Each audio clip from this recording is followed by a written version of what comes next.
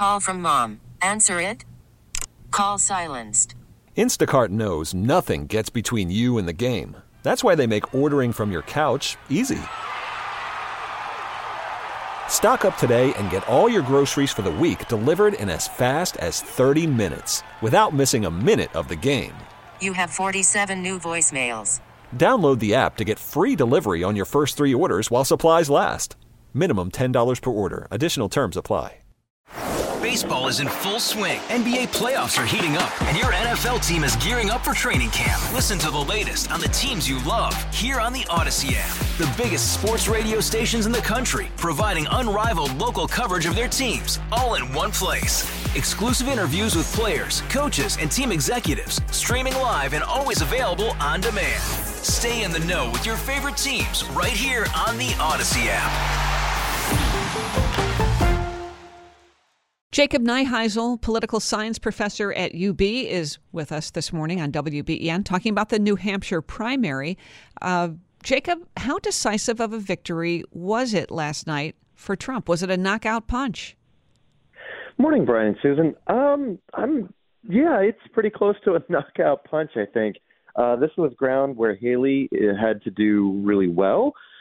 She did better than she did in Iowa, it looks like, although the gap is widening a bit. However, this is probably going to be the friendliest territory she sees in a while for a number of reasons. And as the campaign goes forward, I think it just gets more advantageous to Trump. Now, you said advantageous or for Haley, this primary could have been that she won't necessarily see in other primaries. That has a lot to do with independent voters. You know, when you look at the numbers, Donald Trump, almost 55% of the vote. Nikki Haley, a little over 43% of the vote. You might think like, well, you know, it is maybe a little closer than you might have believed with some of these polls that were happening. But those independent voters in New Hampshire played a big role, right? That's right. She won independents fairly handily. And New Hampshire is an open primary state. The number of the ones coming up are not, where you have to be an enrolled Republican in order to take part in the contest. So, yeah, him winning Republicans pretty handily. It just looks worse for her going out. Moreover, New Hampshire Republicans aren't South Carolina Republicans. They're not Michigan Republicans. They tend to be a bit more libertarian-leaning, a bit more moderate in some respects. So, yeah, I think the rest of the territory here just looks really bad for her. Well, Nikki Haley last night vowing to stay in it. She said it's not over for her. What would be a path forward for her? I don't really see one, unless something drastically changes in terms of the preferences of Republican primary voters. Everywhere we look, everywhere we see polls in these early states pre-Super Tuesday, Trump's up fairly substantially. So I don't know what would eat into that lead, but it doesn't seem to be wavering too much. You wouldn't expect her to bow out, though, before going to her home state.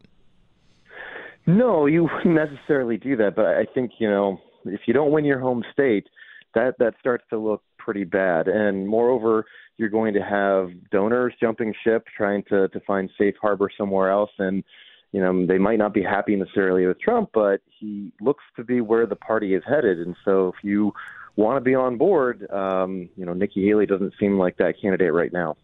Haley last night challenged Trump to debate her.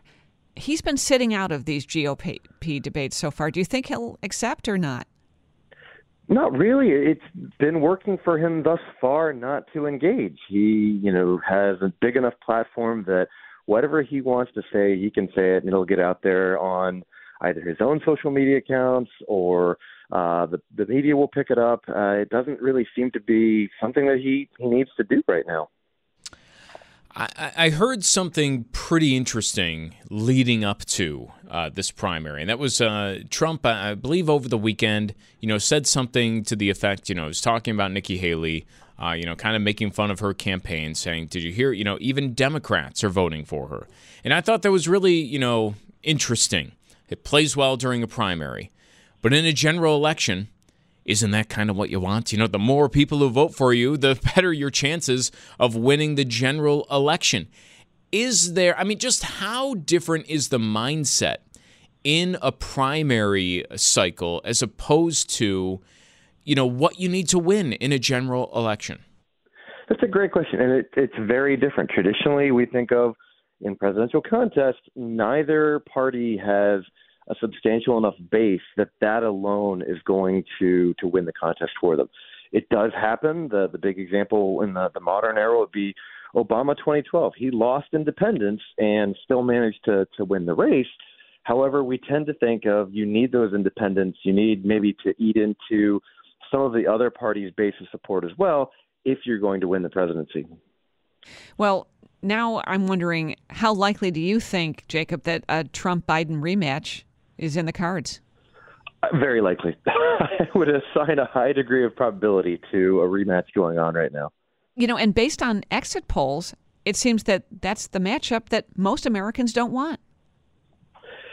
I think that we're seeing lots of indicators that most people are casting about for something else, but that has not materialized to the point that they're willing to move away from what seems to be presenting themselves, right? So lots of folks are moving in the independent direction. If you look at the party ID numbers from Gallup or Pew, lots of people say they're independent, but when push comes to shove, they still have these party loyalties.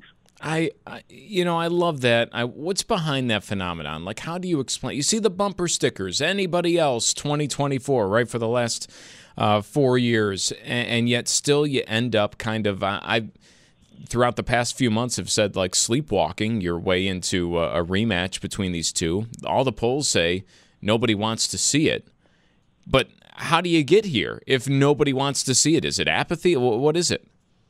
That's a really good question. I think lots of things sound good in the abstract to voters. Bipartisanship sounds really good in the abstract to voters, but when push comes to shove, party identity is a really, really strong force in a lot of our lives. And so we try to make things consistent with that identity as possible, and that often ends up being supporting the obvious nominee for your party. Well, if it is Trump and Biden, what happens if something happens to either one of them leading up to November? That's a really good question. They're both, getting up there in the years, and of course, the obvious choice would be whatever VP pick that Trump has. That would be the person that would naturally be slotted in to be the nominee. It's not entirely clear what the mechanics of that look like, though. Jacob, we appreciate the time, and we'll talk with you again soon, I'm sure. Political science professor Jacob Neiheisel from the University of Buffalo. Hey, Rob Bradford here. I have set out on a mission with my good friends at FanDuel to prove what I have known for some time. Baseball isn't boring. Now I have a daily podcast to prove it with some of the most notable people in the baseball world, screaming baseball isn't boring from the mountaintops, or at least agreeing to come on our show. Players, managers, GMs, and yes, even the commissioner of baseball, Rob Manfred. It has been a constant wave of baseball's most powerful voices. So join the revolution. Subscribe and soak in Baseball Isn't Boring. Listen on your Odyssey app or wherever you get your podcasts. You'll be glad you did.